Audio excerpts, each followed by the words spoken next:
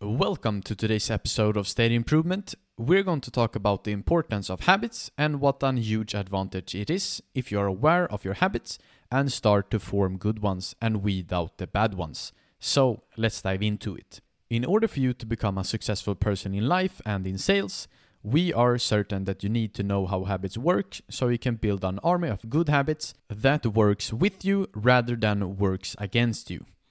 To understand better how habits work, here is the habit loop in 4 steps. Number 1 and first out is signal. Number 1. The signal is the thing that triggers your brain to set the habit in motion. It's the information that the brain starts to connect the reward with. The signal is the first indication that we're close to get a reward, which naturally leads us to a craving. Then number 2 is craving.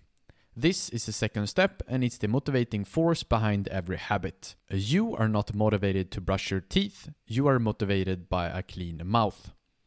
Number 3 is response. This is the actual habit that you perform, which can be a thought or something you do.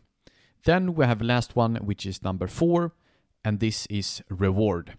The reward is the end of the habit. The signal is all about to give a hint of the reward that is coming.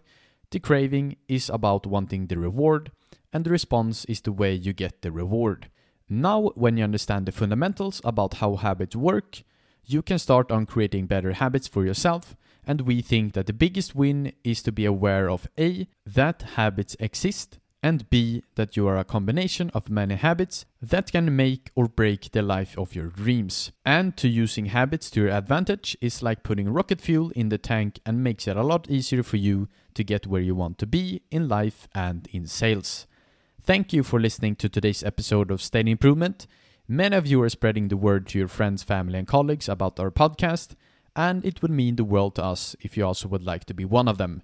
Rate, review, and share. We hope that we have helped you in your journey of leveling up your sales skills. Until next time, peace.